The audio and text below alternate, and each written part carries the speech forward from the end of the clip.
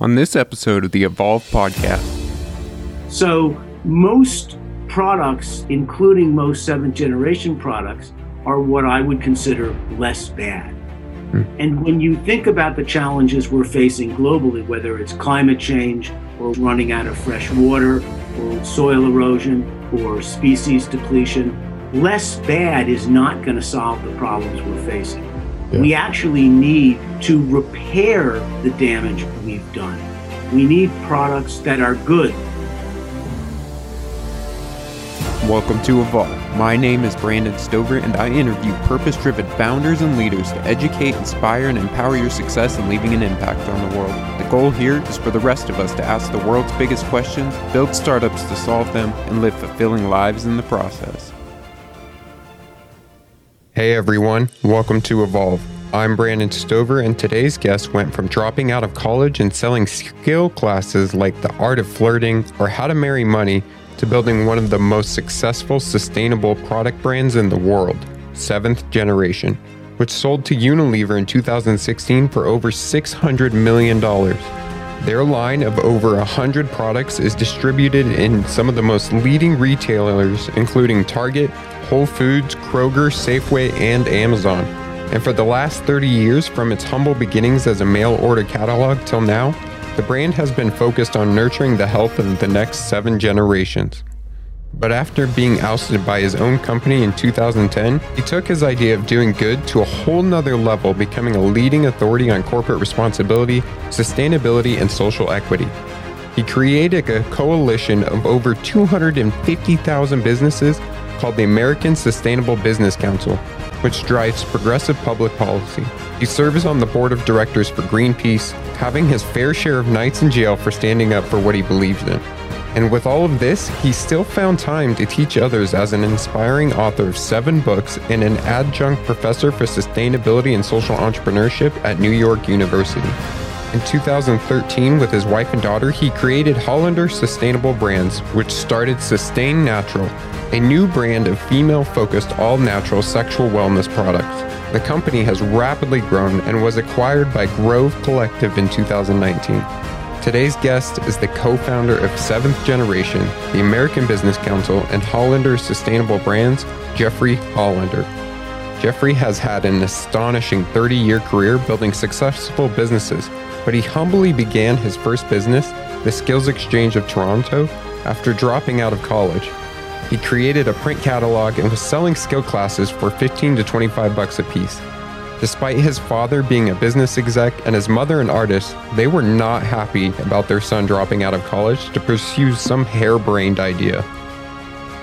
My dad, and I remember well, kept saying to me, Jeff, you're going to go on a job interview someday and they're going to ask you where you went to college and you're going to be really embarrassed because you won't be able to answer the question. And I said, Dad, I don't ever plan on going on a job. Well, when you started that, what were you trying to pursue as an entrepreneur? What were you trying to make of your life? I did what I advise others to do, which is find something you're really passionate about. That, to me, is more important than being driven to make money. Being passionate about an idea, to me, is the core requirement for any entrepreneur, particularly a social entrepreneur. And I had read a book by an educational philosopher named Ivan Illich, who wrote a book called Deschooling Society. And he talked about the challenges that professional universities have and how in many ways they filter out lots of great teachers and prevent a lot of students who can't afford it to come. And he said, let's create these things called skills exchanges by just getting great teachers together, letting them teach students in their living room whatever they're most interested and passionate about. And I read that chapter of the book on skills exchanges, and I said, wow, that's such a cool idea, particularly as someone who didn't thrive in the college environment. To me, this was a great way to share knowledge in a very cost-effective fashion with everyone who was interested. And so I basically, not knowing any better, set out to create a skills exchange in Toronto never took a business course, didn't have any knowledge about business whatsoever. But I was pretty honest about what I didn't know and what I didn't know how to do. Sure. And that put me in a good position to be able to ask for help from people who did have knowledge that I didn't have. And to me, that's really critical for entrepreneurs. You've got to know what you don't know. You've got to know the limits of your own capabilities. And you've got to be willing to ask others for help. And the ability to find great teachers and mentors for you and your business, to me, has always been a critical part of successfully building companies. Sure. Talking about the Deschooling Society book, do you use any of those ideals or teachings in your current practice as an adjunct professor at NYU? Well, I have almost in every class lots of wonderful guest lecturers who come in to the class and speak. And some of them are well known, like the former CEO of Ben & Jerry's. Some of them are less well known. There's a wonderful guy that I met who runs Cape Airlines. And you wouldn't think of an airline company as being the most sustainable, responsible. But he's an amazing guy. He's committed to being the first airline that actually commercially uses electric planes. He has an employee-owned company, and he built a solar farm to offset his CO2 impact. So he's a visionary guy and tells wonderful stories about how to reinvent an industry to become more sustainable that is not typically considered to be so. Sure, yeah. Well, after the Skills Exchange, you decided to start doing books on tape and eventually were able to sell that business. And in an interview while I was researching you, you were talking about how it was the first time that your dad had felt proud of you after dropping off out of college. So what was that experience like for you to be able to be a successful entrepreneur and, get that validation? Yeah, fortunately, he made an investment in the company. And when we sold the business, I think he got a check for $1 million or something of that sort. And all of a sudden, he realized that I was much more successful than he had given me credit for, because he's a very traditional guy, conservative, Republican. And for him, my ability to take one of my harebrained schemes, sell it to Warner Communications, and make what was 1,000% return for all the investors was very, very impressive. And he finally began to let go of the idea that I needed to have a college degree. He finally sort of got comfortable with the notion that maybe I will find my way successfully in the world without getting that degree. And, that was sort of a turning point in our relationship. No son likes to not feel appreciated and considered successful by their dad. This was certainly a turning point in his attitude about me and my abilities. Sure. Yeah. And this was also a real turning point in your life. It was when you started to write How to Make a World a Better Place. How were your motivations starting to change there that eventually led you to, Seventh Generation?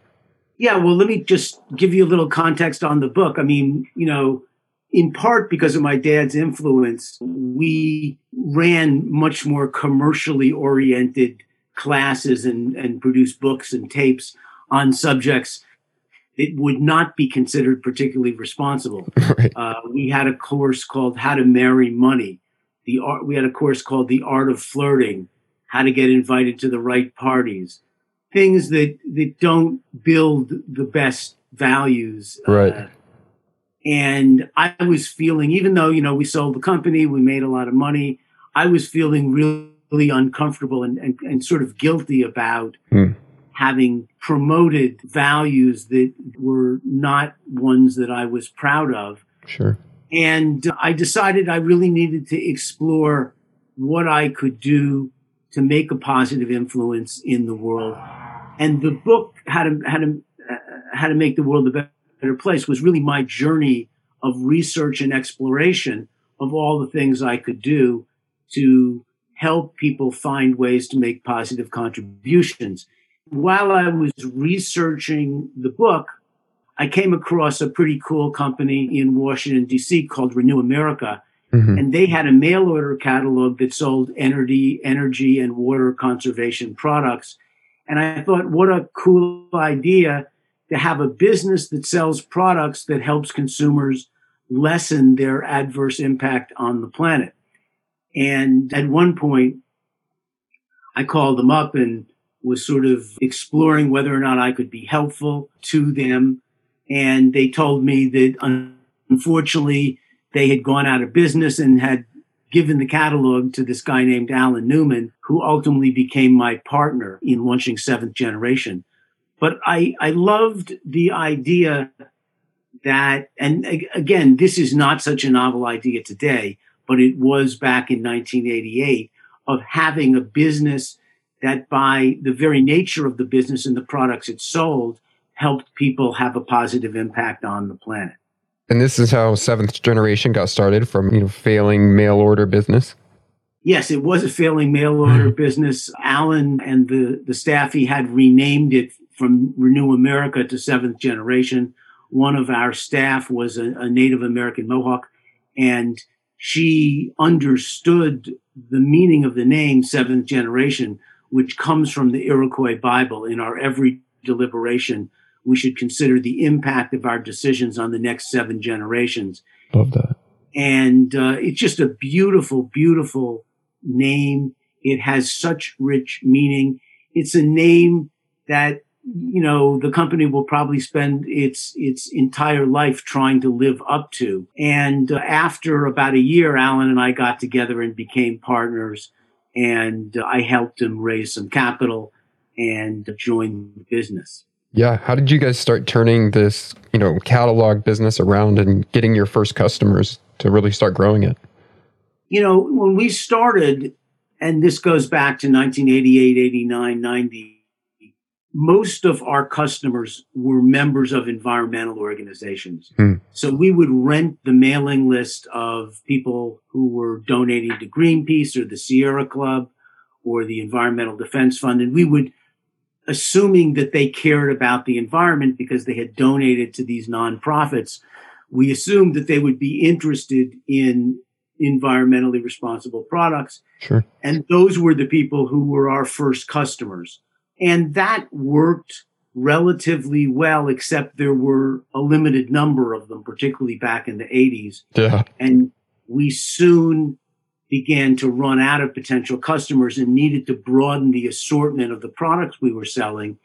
And that's when we got into selling paper products that were made from recycled fiber, cleaning products that were made from vegetable ingredients and not tested on animals, and began putting our own name on those products and creating the Seventh Generation brand. And that turned out to be very successful because unlike selling someone a shower aerator to reduce the flow of water out of the shower, paper products and cleaning products were things that people bought every month. Right. So instead of spending $10 or $20 with us, they would actually spend a couple $100 over the course of the year.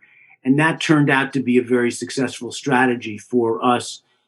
And in any e-commerce business, because today, very few people even have mail order catalogs anymore. Yeah. Most of it's all e-commerce. But if you're in the e-commerce business, having products that are what are called consumables that people use up and have to buy again are a great way to build relationships and loyalty with consumers. Yeah, so smart. Hey, this is Brandon Stover, and you're listening to the Evolve podcast with Jeffrey Hollander, co-founder of Seventh Generation. In just a moment, you're going to hear how after successfully growing the company in its first few years, Seventh Generation started to go south. As a result, tension between Alan Newman and Jeffrey started to build in the co-founder relationship until it caused them to part ways. But first, I wanted to let you know that all the resources and lessons from this episode are available as a free worksheet at evolvethe.world and clicking on the worksheet button in the upper right-hand corner. All the lessons from Jeffrey's 30-year career growing $100 million startups are super valuable, but they are only as valuable as the ones you actually put into execution. That's why I distill all the action items from each episode into one easy-to-use step-by-step worksheet so you can immediately apply them to your life and business. Lessons like how to have a successful co-founder relationship, how to navigate selling a company, and how to apply whole systems thinking to actually solve problems, and so much more. All these lessons are available at evolvethe.world and clicking on the worksheet button in the upper right-hand corner. That's evolvethe.world, or you can follow the link inside the show notes of your podcast app. Now let's get back to the Evolve podcast with Jeffrey Hollander, co-founder of Seventh Generation, as he describes the pressure of sales tanking leading to a breakup with his co-founder, Alan Newman. Yeah, we went from 100,000 in sales to $1 million to 7 million, and we expected the next year would do about 21 million in sales. And one of the things that propelled much of the growth from 1 million to 7 million was the 20th anniversary of Earth Day. We had a tremendous amount of media coverage, 4 pages in People magazine, lots and lots of media coverage. We got hundreds and hundreds of thousands of people requesting copies of the catalog. Then Earth Day ended and people sort of forgot about the environment and lost their enthusiasm for environmental products. So, we had a terrible, terrible year. We didn't hit 20 million. We didn't hit 19 million, 18 million. We ended up doing the same 7 million that we had done the year before. Mm-hmm. And that was a real crisis. We had bought inventory to support 20 million. We hired our staff and doubled it from 60 people to 120 people in anticipation of that. And it was a real struggle to keep the company going. We were losing millions of dollars. Yeah. And Alan was feeling the stress and wanted to take a sabbatical break from the company. I wasn't so happy being left alone to try to keep the boat afloat. And, ultimately he did take the sabbatical, expecting to come back in 6 months. My attitude was, if you leave now, while the boat is sinking, don't assume it's going to be there to get back onto when you want to come back. And so we parted ways, and I was ultimately against him rejoining the company later when he wanted to come back, both feeling hurt, both feeling a little bit abandoned, and feeling like, he had really sort of left me to help make sure that the company survived at a time when I was pretty challenged to do so. But I'm not someone who gives up. Part of being an entrepreneur is never giving up. Sure. I'm convinced that the only time companies go out of business is when the owners decide they don't want to do it anymore. Because I'll tell you, we always found ways to keep Seventh Generation going, despite the fact that we were losing lots of money. You've spoken quite a bit about co-founder relationships needing to be treated kind of like a marriage. And how should founders approach finding a co-founder, and what should they test for to make sure, it's a good marriage for this business? Yeah. Having a co-founder is not for everyone. And I think the first thing you have to decide is, do you really want a co-founder? The idea of having someone else to lean on and share problems with, that's a nice fantasy, but it doesn't always work out that way. Right. The other side of the coin is often having a partner means you've got to go to someone else before you make decisions and operate on your own. And, it turned out that I wasn't so good at doing that. I like to make my own decisions. I didn't want to have to check in with someone else about everything I was about to do. And Alan was sort of the same way. And so genetically, we were bad people to enter into a partnership because that just wasn't in our DNA. But if you're going to have a partner, I would first of all make sure that you're a partnering kind of person, and that in your life, whether it's having a coach, a co-leader of a soccer team, whether it's having someone else that you're partnering with, that you've experienced what it's like to have a partner. If that's the case, I would also say that you should have a written agreement in terms of what that relationship looks like. Everything from how you're going to handle vacations so that you don't both go on vacation at the same time, to how you're going to divide up responsibilities. And one of the things that Alan and I failed to do was put some of those things in writing, particularly what the understanding was when he took his sabbatical. Hmm. Are there any other must-haves before fully committing to starting a company with another person that you recommend entrepreneurs have? Do a lot of due diligence. Hmm. Really get to know the person. I mean, this is one of the most important decisions you're going to make in your life. As you said, similar to getting married. And, many people will date for a year or two, if not 4 or 5 or more. Partners don't typically do that. They don't invest the time in getting to know each other well enough.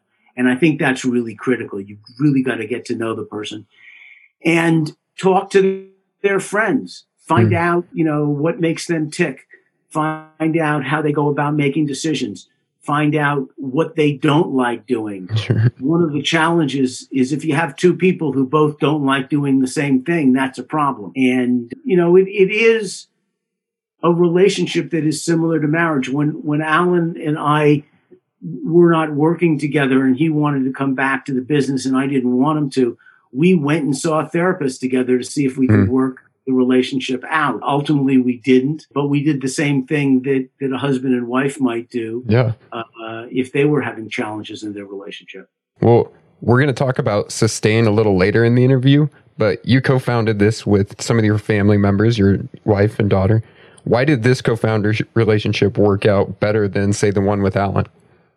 Well, as a family, we were going to stick together no matter what happened. But it certainly had its rocky time. We didn't always get along. But unlike a relationship with a business associate, we weren't going to let this tear the family apart. It almost did at times. I mean, it was not an easy thing to do. And we definitely didn't always see eye to eye.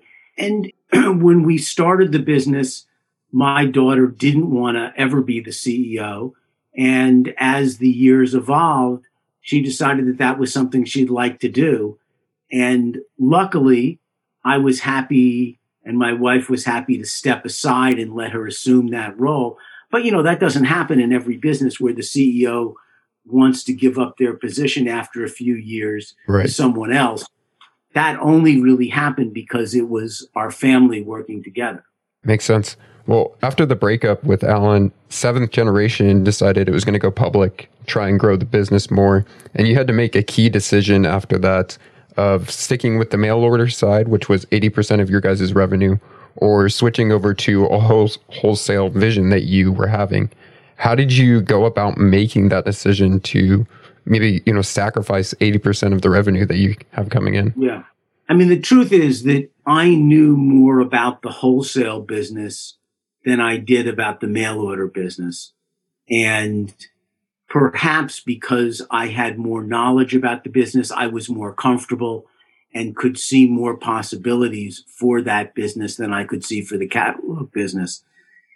We did a fair amount of analysis, but at the end of the day, it was a big risk to take to give up 80% of our revenue. And I would say it was as much an analytical decision as it was a gut decision. I'm a great believer in intuition. And if my intuition is strongly telling me to do something, I've found that not listening to that is usually not a good idea. So we made the decision to sell the mail order catalog. We made an unusual deal, which was that we sold the catalog, but kept ownership of the name. So that created a really interesting situation because since we owned the name and the paper and the cleaning products were such a big part of the catalog became a customer of ours buying those Seventh Generation products and reselling them for us. We also, because we own the name, got the benefit of the mail order catalog building awareness of the Seventh Generation name because they were mailing out millions and millions of catalogs. And it really helped launch the Seventh Generation brand, those two things.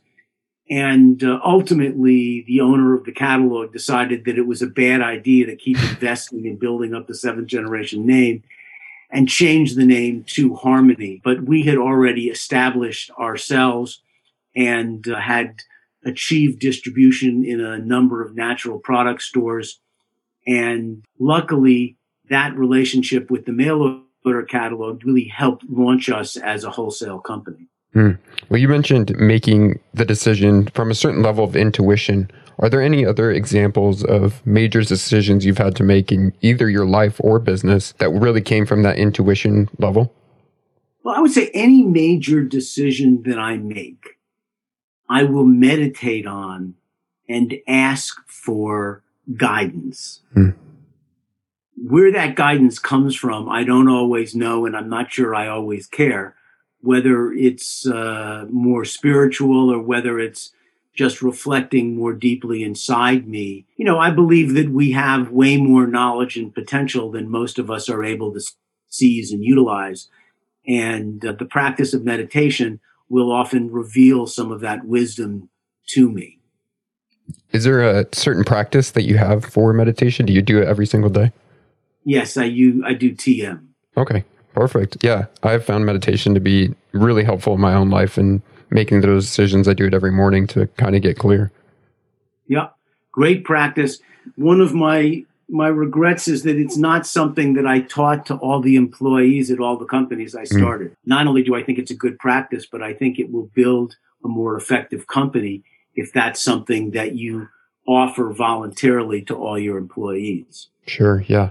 Well, after you guys made the decision to go wholesale, you went and got into Whole Foods and focused a lot on educating the customer. When I was reading your book, The Responsibility Revolution, you talked about one of the sales leaders who created the GIVE program, which, was turning sales clerks into advocates and educators for sustainable brands. How did Seventh Generation implement education to really grow its sales, and why was it so effective? Well, we were doing something that is not something that I would recommend to other businesses, but we were selling products that many people didn't know they needed or didn't know why they needed. Sure.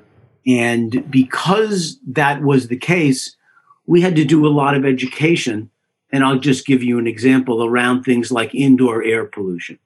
One of the challenges of traditional cleaning products is they have chemicals that produce volatile organic compounds, and those VOCs actually pollute your indoor air. And often the air inside our home is far more polluted than the air outside of our home.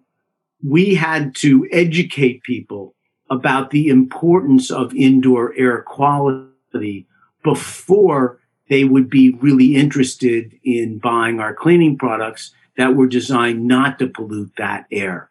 And so that was the case with many of the products we sold. Our paper products, for example, most people understood the benefit of recycling and buying products that were made with recycled fiber so that they didn't go to the landfill.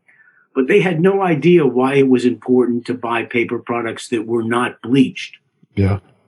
They didn't know that bleaching paper with chlorine creates a highly, highly carcinogenic chemical called dioxin that causes cancer.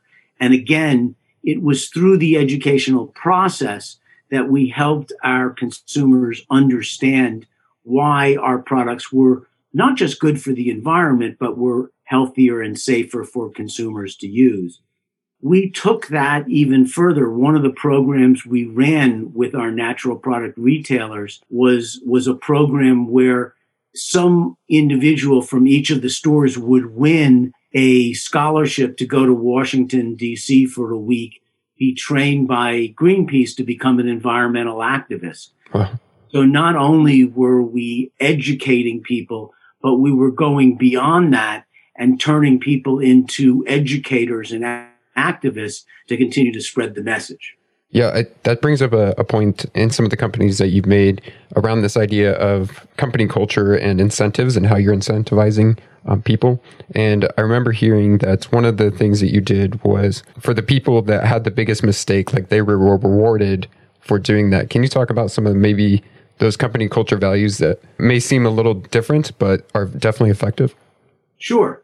And that was one of Alan's innovations. I mean, we believed that we wanted to create a culture where people didn't feel bad when they made a mistake, because if people feel bad when they make a mistake, they tend to cover it up and hide it. And that can be really dangerous to a business.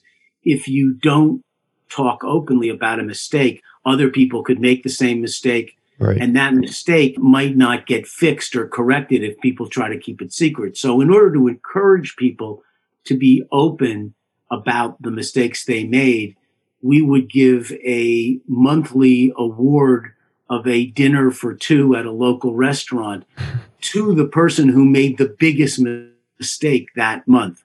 That sends a real message. All of a sudden, there's an open conversation about mistakes, and people clearly are not going to hide the mistake if they're in a culture that is in some ways celebrating the importance of discussing mistakes openly and transparently. And those aspects of the culture, I mean, it's one thing to say you want to have an open and honest and transparent culture.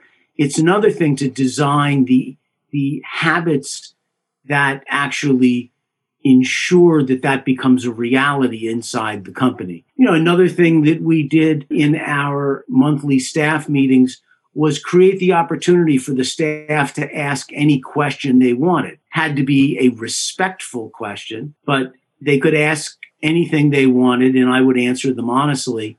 And we would really reward the people that asked the most challenging questions. Because what we found was that a lot of people had those questions on their mind. Yeah. Most and many were scared to ask those questions. We wanted to encourage people to ask those difficult questions. In a similar vein, we actually taught people how to have difficult conversations. One of the things that we learned was that there's a whole bunch of things that I might want to tell you, but I might feel awkward about telling you because I'm going to hurt your feelings or upset you, or you'll get angry at me. And that's bad for the culture. When people withhold those feelings, that's often not a good thing. So we taught and had courses that we would give the entire staff on how to design a difficult conversation. And again, all of those are ways of building the corporate culture. The corporate culture is easy to put on paper, but hard to live. When did your values inside of Seventh Generation start to shift away from those of the board and you guys started to have that rocky relationship come up? As you suggested, I was fired by the board in 2010, and there were a bunch of reasons, but a couple of them were, one, I was a huge proponent of employee ownership. And I believe that one of the real challenges that we had and still have in America is that business operates in a way that concentrates wealth in the hands of a few people. Mm-hmm. And those are really those who are already wealthy, who can afford to make venture-type investments in companies. And so these businesses provide tremendous value and tremendous wealth to these investors, but generally don't do much for the employees. Most people get a salary and they spend most of the salary. It's not easy to save it. And so I believed that a business would perform better, and it was ethically and morally the right thing to do to share the value that the company created with the employees. And over a 20-year period of time, we distributed about 20%, about 1% a year of the ownership of the company to the employees. My board ultimately decided that they were uncomfortable with that it was diluting their returns, and that they didn't want to continue to share that. In fact, they wanted to undo some of that program that they had put in place. So we had a big disagreement about employee ownership. We had also brought in someone to run the business on a day-to-day basis so that I could spend more time writing and speaking and promoting responsible business. The person we chose after about 6 months, I concluded was the wrong person. They came from a big consumer products company and understood the consumer products business, but weren't so aligned with the company's values. And that was my mistake.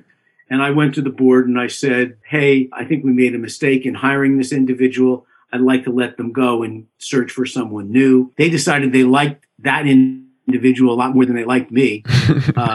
That was not someone who was on the board of Greenpeace and who was going out and getting arrested and doing some of the crazy things that they perceived me to be doing. So, there was a real disagreement about who the leadership of the company should be. But, I have to take some responsibility for that. I am an impatient person. Sometimes I push them faster than they were comfortable going. I pushed ideas on them that they weren't always comfortable with. Yeah. And some of that came back to bite me. One of the blogs that you had written up about it afterwards, there was a quote in there I'd like to read really quick, which was, "This situation forced me to ask myself important questions that I had never asked myself in the comfort of my job in those 23 years." What were the questions that you were asking yourself then? Well, one of the things that had happened that I was really responsible for was a tremendous addiction to growth as fast as it could possibly happen. And I really became addicted to that growth. I found it so exciting that I pursued it, I think, to the detriment of the company. One of the things that growth necessitated was us hiring lots and lots of people and hiring people with lots of experience.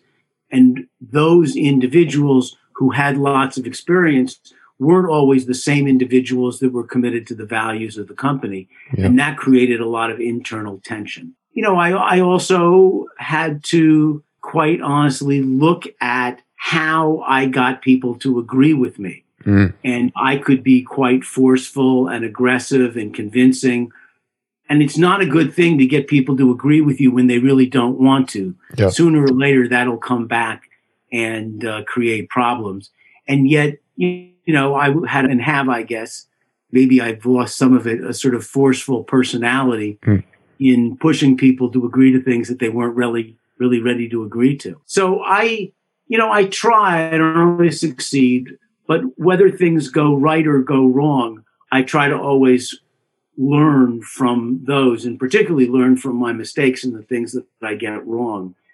And I think that's an important trait for an entrepreneur, to endlessly be humble, to always admit your mistakes and shortcomings, and invite feedback from other people on how you're doing.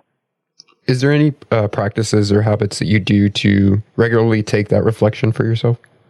Well, we taught the company the art of reflection, how to think about your thinking, how to think about your behavior, how to sort of stand above yourself and watch the way you behave and you interact, and then try to figure out where is that in alignment with who you want to be and where isn't it? Where is your behavior preventing you from becoming the kind of person you want to become? What do you have to change about your behavior in order to become that person? And I'll give you an example. As anyone who's listening to this can tell, I've got a lot to say. I'm a big talker. I always have answers to questions.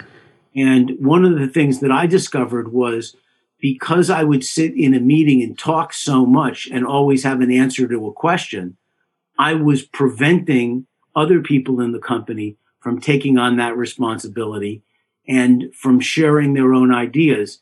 And that translated into me putting a little sticky note on my computer that said, "Stop talking, start asking questions." And I spent 90 days in every meeting that I went to focused on changing my behavior, because I had the intention of change. And change isn't easy. It takes a tremendous amount of attention.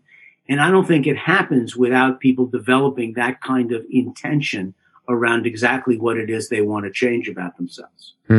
Well, after, leaving Seventh Generation during that time, you really started to get clear during your reflection about the impact you wanted to have and start doing businesses that should do good rather than less bad.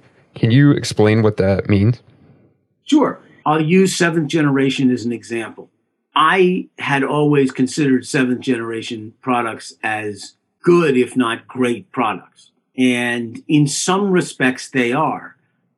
But I think what we often get confused about is products that are less bad rather than good. And if we think about Seventh Generation paper towels, yes, they're 100% recycled with post-consumer material. They're unbleached. They're made, domestically. There's lots of things that make them better than the alternatives you could buy. That doesn't make them good. That makes them actually less bad. Because they're highly disposable, they end up in the landfill. They take energy and water to manufacture. And any paper towel you use leaves the world worse off than it was before. That's a problem. What we really should be selling are cloth towels that are reusable rather than paper towels. But you don't need hundreds and hundreds of dollars of cloth towels. Right. So you can make a lot more money selling paper towels. And people like paper towels. They're lazy. They don't want to wash the cloth towels. So most products that you could look at, including most seventh generation products, are what I would consider less bad. And when you think about the challenges we're facing globally, whether it's climate change or whether it's running out of fresh water or we're facing with soil erosion or species depletion, less bad is not going to solve the problems we're facing. Yeah. We actually need to repair the damage we've done. We need products that are good, that are what you might call regenerative in the way they repair and regenerate the nature that is being wiped out by business all across the planet. This is a real challenge because we have this whole natural products, green products, sustainable products industry. And I would say most of the products that are sold are what I would consider less bad. And so I got obsessed with this idea of, well, could you make a good product?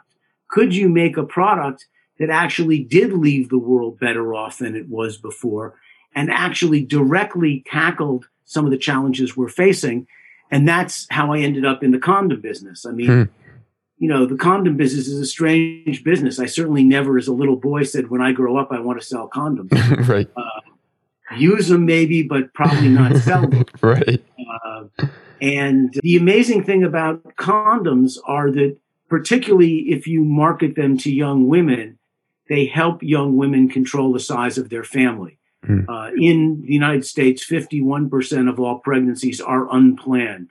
We want people to be intentional about having kids. We don't want unplanned pregnancies. And of course, giving women the comfort, the authority, helping empower them to buy condoms and use them helps control the rate at which our population grows, which is one of the key ways to control climate change, because the second biggest driver of climate change on the planet is population growth. Obviously, condoms also help prevent the spread of AIDS or STDs or STIs. That's another positive benefit. So you're starting off with a product that's pretty good to begin with. We added to that, condoms are the sap of the rubber tree. That's where they're made from. And we found a plantation that was Forest Stewardship certified, which meant that they were protecting the biodiversity of the plantation. They were using regenerative agricultural practices. And they also were certified as fair trade. So they were paying a 20% premium to their workers that enabled their workers to live better lives. They also provided free education and free healthcare to their workers on the plantation. So we did a whole bunch of things to take a pretty good product and make it better. Now, that doesn't mean it doesn't have some negative impacts. Yeah. The condoms were made in India. We had to ship them by boat to the United States. That certainly created some CO2 emissions.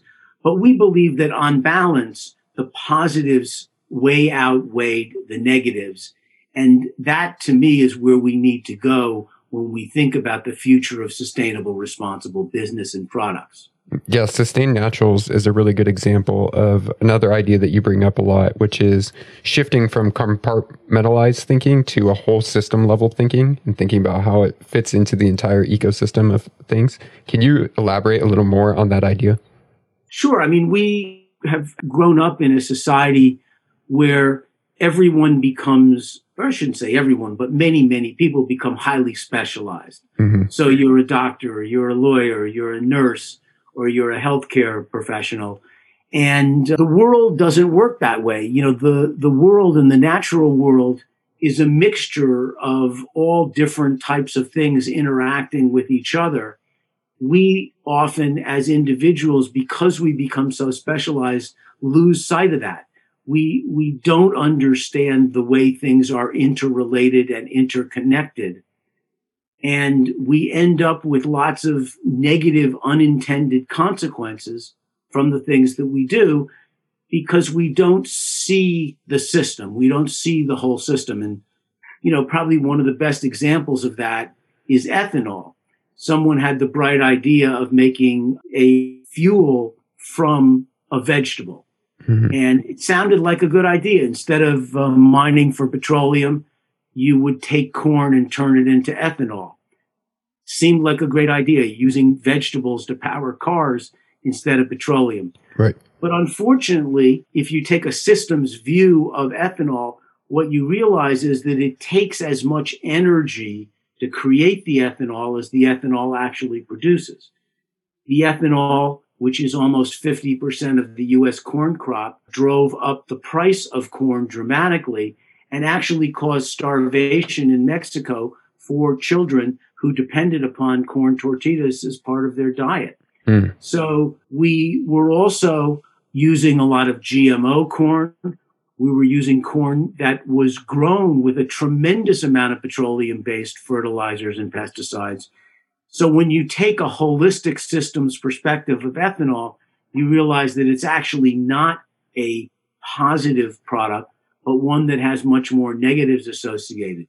But because most people don't learn systems thinking, and I think systems thinking is one of the most important disciplines that everybody should learn, but it's especially important for entrepreneurs to think like that.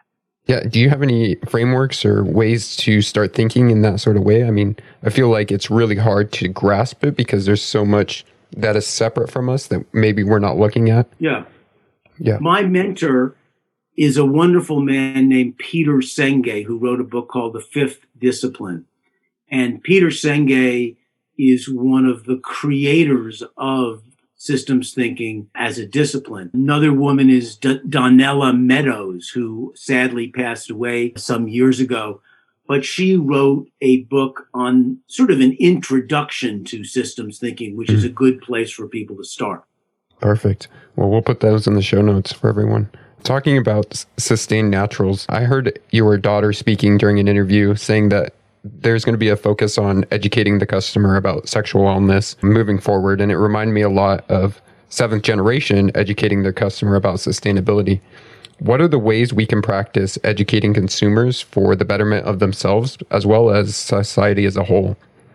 One place to start is right on the package, right on the product. I would hope that someone learns something important just by reading what's on the label of any product that I sell. Another is certainly on your website. A lot of people say, well, don't put all that information there because it takes away from people being focused on buying. I think that's bad advice. I don't think that's a good way to build a relationship with a potential consumer. I think you want to provide education and information. So certainly on your website is another opportunity. If you have a newsletter, an electronic newsletter that you're sending out, don't just send out deals where you can save 10 or 20 or 30%. Every newsletter that we ever sent out at any company that I ever ran was filled with information, was filled with education. And I think you build a very different type of relationship with the consumer when they become to depend upon you as a trusted source of information, right, not just a seller of products. Right. Well, I'd be remiss not to ask if it was awkward to start a sexual wellness company with your daughter being the father-daughter duo selling condoms. We had our awkward moments. We did an interview with Elle magazine, and they wanted to do it in the Museum of Sex. And I said, well, okay, that's not going to make us uncomfortable. But the interviewer decided to conduct the interview in front of a movie screen that was running a very, very old movie called Behind the Green Door, which was relatively pornographic. And the interviewer had her back to the screen, and she had Mika and I facing the screen for an hour watching this movie. And it ultimately became a little bit uncomfortable. And I requested that we move to a new location in the museum for the rest of the interview. Crazy. That's too funny. Hey, this is Brandon Stover, and you're listening to the Evolve podcast with Jeffrey Hollander, co-founder of Seventh Generation. In just a moment, you're going to hear the most important lessons Jeffrey tells every single social entrepreneur after successfully selling 3 companies and what it felt like for him to do so. But first, I wanted to let you know that all the resources and lessons from this episode are available as a free worksheet at evolvethe.world and clicking on the worksheet button in the upper right-hand corner. All the lessons from Jeffrey's 30-year career growing $100 million startups are super valuable, but they are only as valuable as the ones you actually put into execution. That's why I distill all the action items from each episode into one easy-to-use step-by-step worksheet so you can immediately apply them to your life and business. Lessons like how to have a successful co-founder relationship, how to navigate selling a company, and how to apply whole systems thinking to actually solve problems, and so much more. All these lessons are available at evolvethe.world and clicking on the worksheet button in the upper right-hand corner. That's evolvethe.world, or you can follow the link inside the show notes of your podcast app. Now let's get back to the Evolve podcast with Jeffrey Hollander, co-founder of Seventh Generation, as he describes the lessons learned after having 3 companies successfully acquired for millions of dollars. I mean, particularly with Seventh Generation, I was really scared about selling the company. We had taken such a long time to build up the values and the culture of the company that I was really concerned that a buyer of the company would not uphold those values in a way in which I could feel good about.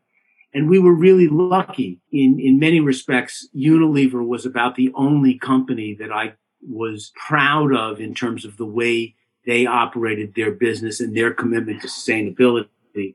So I was really, really lucky that they sold to Unilever, and that Unilever's attitude was, we want to learn from you. We want to integrate your practices around responsible business and sustainability into our company, not water down what you're doing as a business. And it's been a terrific relationship. They have pushed us to go further and faster and to be more committed and more aggressive about our journey to become a sustainable, responsible business. They've learned from us. They've taught us some wonderful things as well. So it's worked out terrific. And I think the same is true with Grove. I mean, in Grove's case, they had a very similar mission to sustain. Mm-hmm. They were selling sustainable natural products through e-commerce. They were just a much bigger player than we were. And in both of those cases, I would say the mission was preserved, if not deepened. But that's a real concern when you sell a business. It's almost like giving your child away. You're really scared about how the new owner or the buyer will treat the company. And, for the first 20 years I was in Seventh Generation, I kept telling people that we would never sell the business. How do you navigate that, doing your due diligence to make sure that the company you're selling to has the same values as you and navigating that decision? Yeah, it's a difficult process. And some of it has to be done legally. I mean, in some respects, we had a 1% program where we gave away 1% of Sustain's revenues to NGOs and environmental and women's healthcare organizations. And at Seventh Generation, it's 10% of our profits. Those things were legal requirements. So the purchaser was legally required to continue to do those things as long as the company was in existence. All of these companies were also B corporations, and we wanted that B corporate status to be maintained. So those were things that were done on a legal basis, but that doesn't replace getting to know the buyer, talking to other companies. Usually these companies have made many acquisitions in the past, and you can do some research and talk to the CEOs or the former CEOs of companies that were sold to the same buyer that you're talking to. Find out what it's like. Mm-hmm. What was it like to go from working for yourself to working for this new company? How did they treat you? Did they uphold the values? What would you have done differently? So that kind of due diligence is just critical. Yeah. What did it feel like for you in 2017 when you were invited back to the board of a company that you started 20 years ago? It was pretty bizarre, pretty scary. I had trepidations even walking into the building that I had spent 20 years in. But it was also an incredibly powerful sign of Unilever's commitment to the company's values. They were bringing back this crazy troublemaker on the board with them, and to really protect the mission and vision, or help protect the mission and vision of the company. So I thought not only was it a wonderful thing to do, but it was pretty wise and pretty brave of them to do that. Definitely. Well, having successfully grown, several companies with lots of obstacles along the way, what is the most important lessons that you teach your students at NYU? Well, that would take 13 weeks, and we don't have enough time to go through all of that. But, certainly I do a whole class on corporate culture and all of the ways in which you need to invest in and develop that corporate culture, and how that starts with the way you write job descriptions and how you think about people's responsibilities and how you define those responsibilities in your employee handbook. So, it's not just the tagline you have for your company, but it's every aspect of every decision you make should be evocative of that culture and those values you want to create. So, I do a class on the 50 ways in which you can build purpose into your culture. I do a whole class on curiosity. I think that to be a successful entrepreneur, you need to be really curious. You need to ask questions. You need to investigate new things. And when I hire people, I look for that same curiosity. But that's a really important trait for entrepreneurs. We talk a lot about passion. We talk a lot about how do you know if this is the right thing for you? What process do you go through to help come to a clear perspective? Because you're not going to be 100% certain that this is the right thing for you to do. Talk a lot about good versus less bad. How do you take a less bad idea and make it good? How do you design a good product from the ground up? So that's another really important thing. And we go through some basic things like how to write a business plan, but how to write a business plan that is driven by and evocative of the values that you want to have in your company. And that should be present. You can't hide those values and that purpose from your shareholders. They should be right out front. They should be very clear. And if they're going to cause trade-offs, for example, when we started Seventh Generation, we printed the catalog on recycled paper. Mm-hmm. That costs more money. On an annual basis, we would spend initially $30,000, but at some point, probably $250,000 a year extra just to use recycled paper. And we wanted our investors and shareholders to know that was non-negotiable, that we had to live our values, even if those values at times were going to cost us more money to do. So those types of decisions and those types of commitments are really important to make clear to your investors. A case study example that you use in your book that I really liked was how Nike uses sustainability baked in as part of their innovation inside of their products and their company, not just as a marketing claim. So how should companies use global issues such as sustainability, human rights, equity, and justice to fuel innovation inside of their company? Yeah, well, first of all, as we talked about earlier, you need to think about this from a systems perspective. So I see a lot of entrepreneurs decide that they're going to have a company that is responsible in its water use. Mm-hmm. So that's good. That's important. But that doesn't mean you can ignore the use of fossil fuels and the CO2 emissions that creates. So you have to think holistically. You might have a focus on water, but you have to think about all of the systemic impacts that your business has on the planet. And We also have to make a real effort to understand that sustainability is not just about the environment. It's as much about people as it is about the planet. Sure. And how you treat your employees. One of the things that we had as a part of our mission was to create the best working experience that anyone had ever had anywhere that they had worked. And that was, in many ways, again, going back 30 years, a lot of uncharted territory. We had a masseuse who came to our office for 3 days a week and provided free massages to everybody who worked at the company. It's amazing what that did for people's morale and attitude about the business, and it was relatively inexpensive. So I think that in many respects, much of success in business comes from a clear notion of what your purpose is and making sure that you're expressing that purpose in absolutely everything you do. One of the things that we believed in is that we wanted to support our local economy in Burlington and in Vermont as an important business issue. And on the check request form, it said, "Are you buying this locally? If not, stop." And there's part of, I think, what was really creative and exciting was figuring out all of those ways in which you could express that purpose.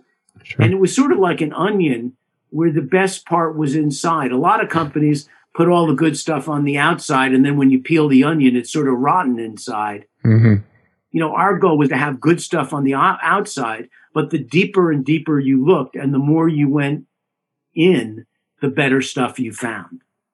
Yeah, absolutely. And I think it's, living that throughout the entire company, but then also like living that as an entrepreneur, as yourself in your life. So how have you kind of taken the values that you live inside the company in your own life? Well, that's an interesting question. Sometimes my family says, "Why don't you treat us as well as you treat the people that you work with?" Sometimes they challenge me about saving my worst behavior for when I got home. And so that's certainly a flaw I had to come to terms with. But I think in order to be successful at doing the things that I've done, I've had to be on a constant learning journey. I've constantly been in this process. I use that example of talking too much in meetings. I'm constantly reflecting on where I can be better. I'm constantly inviting people to engage me in a dialogue around where they see opportunities for me to grow and be better. And it's really a passion and a hunger I have for my own growth and my own development. The truth is, not everyone likes to do that. Not everyone has that same interest. And I learned that it was really important for me to find people who we hired at Seventh Generation and sustained who had that commitment to their own growth and their own development. We talked about the importance of patience. I'm still an impatient person, and I'm still working on being more patient. I would say, sometimes I have unreasonable expectations of people. So one of the things that I look for, particularly when I'm hiring people, is how self-reflective are they? Do they know or have a sense of where and how they would like to grow as people? If they don't have that, that's something that I find missing, and I'm probably less likely to hire them. I really like people that are self-aware, that are clear about their own developmental opportunities and where they need to continue to grow. And again, I have to be an example of that. Yeah. I have to be willing to talk openly about my own limitations and my own journey to grow and develop. And I've been lucky to have a whole bunch of mentors in my life who have helped me along with that journey. One woman that we spent 3 years working with at Seventh Generation is named Carol Sanford. And she's written a whole series of books about this kind of developmental process and how it benefits the individuals at the company as well as the business. Well, I think some of the traits that you mentioned, patience and not maybe like pushing things too hard and whatnot, I think are traits that are also helping to move your businesses, because we're trying to solve problems that, need a little bit of that drive and a little bit of impatience. One of the sobering points that I've heard you stress is that all the good business that we are doing right now just isn't adding up enough to solve the problem. And I'm wondering if you believe that we'll be able to solve some of these big global issues before they reach, a catastrophic point that we can't turn back from. Yeah. Well, in some respects, they've already reached a catastrophic place. Sure. I think, when it comes to depleting species, when it comes to fresh water, when it comes to climate change, we've done damage that there may not be a point of return from. And, we have to face that fact that you just mentioned, that all of the sustainable business added up together has not made enough of a difference at slowing the rate at which our society and our planet are getting worse and facing incredibly and increasingly difficult challenges. I'm a strange kind of optimist. I think that we will recover from these challenges. The question is, how much pain and suffering will we subject ourselves to before we make that U-turn and start to get it right? And I think that we as human beings have an incredible responsibility to minimize the pain that we cause to people and the planet before it gets any worse. It's going to get better, and I'm optimistic that we have a new administration in Washington. Through the work I do at the American Sustainable Business Council, we've had lots of dialogues with the new administration. And even though they have made some wonderful commitments about things like climate change, we will be relentlessly on their case, pushing them every day to make sure they live up to those commitments and do even more. So I think that unlike the 4 dark years we've just passed through, we're at a point where we're trying to get the boat headed in the right direction. But it takes a long time to turn a big boat, and it's a slow process. And the challenge we face is making incremental change at a time where we really need revolutionary change. We really need big, bold changes to confront things like income inequality, which have reached horrific levels in this country. The promise that America has historically offered people about possibility for them, is increasingly less the case for lower and middle income people than it's ever been in the last 100 years. And those are things to really be worried about. So it's going to take a lot of hard work. And everyone needs to participate. I mean, the fact that only 50% of Americans actually take advantage of voting in elections is a terrible symptom of a dysfunctional democracy. The fact that we allow one individual to invest $100 million into the political process makes a mockery of our democracy and makes people disinclined to vote because they think that their vote doesn't matter when people are spending so much money to influence the outcome of the election. So we have some real serious challenges, but there's something that all of us can do to make positive change in turning around some of the worst of those challenges that we're facing. Yeah. For the social entrepreneurs that are listening right now and they are passionate about one of these problems, they want to, find a solution for it, but they're running up against, who am I to solve this problem? It seems too big. They're having a little bit of that imposter syndrome. What advice would you give them? Join the American Sustainable Business Council. We are a group of a couple 100,000 companies working to make positive change in public policy, working to increase minimum wage to a living wage, working to put a price on carbon so that companies can't externalize those negative impacts of those CO2 emissions and make climate change worse. Preserve fresh water, invest in regenerative agriculture, take away subsidies from fossil fuels. There's a dozen things that we're working on. You get to work with other entrepreneurs on these issues. We arrange meetings with legislators in your state capital or in Washington. We help you become a business activist. And that's what the American Sustainable Business Council is all about, is turning business people into business activists for positive social and environmental change. Love that. Well, before I get to my last question, where's the best place for people to follow you, get in contact with you?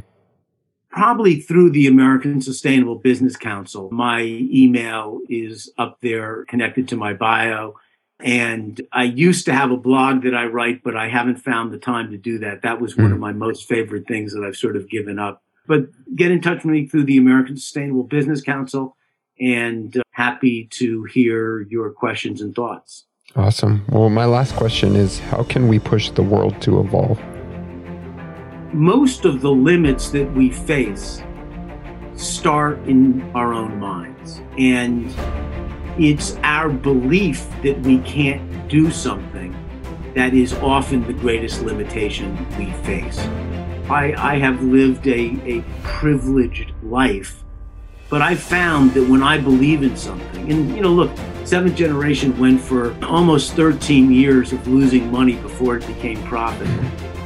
You got to really believe in its possibility and be deeply passionate and committed.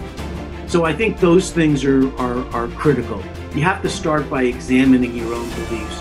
You have to start by looking in the mirror every day. And a lot of us say, well, there's all these people doing all this bad stuff. Well, what role are you playing in your own life to contribute to those problems? I think you have to start with yourself. You have to start by really taking Gandhi's quote, "Be the change you seek to make," to heart and live that. Be that change. Be the kind of person you hope the world becomes. Another thing that's critical. So looking at your belief system, looking at the role that you play in creating and contributing to problems.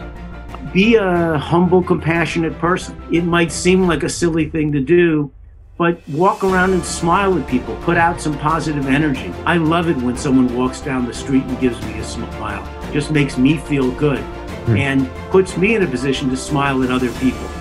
And that, in a small way, changes the experience that people have every day, gives them more potential and enthusiasm and excitement.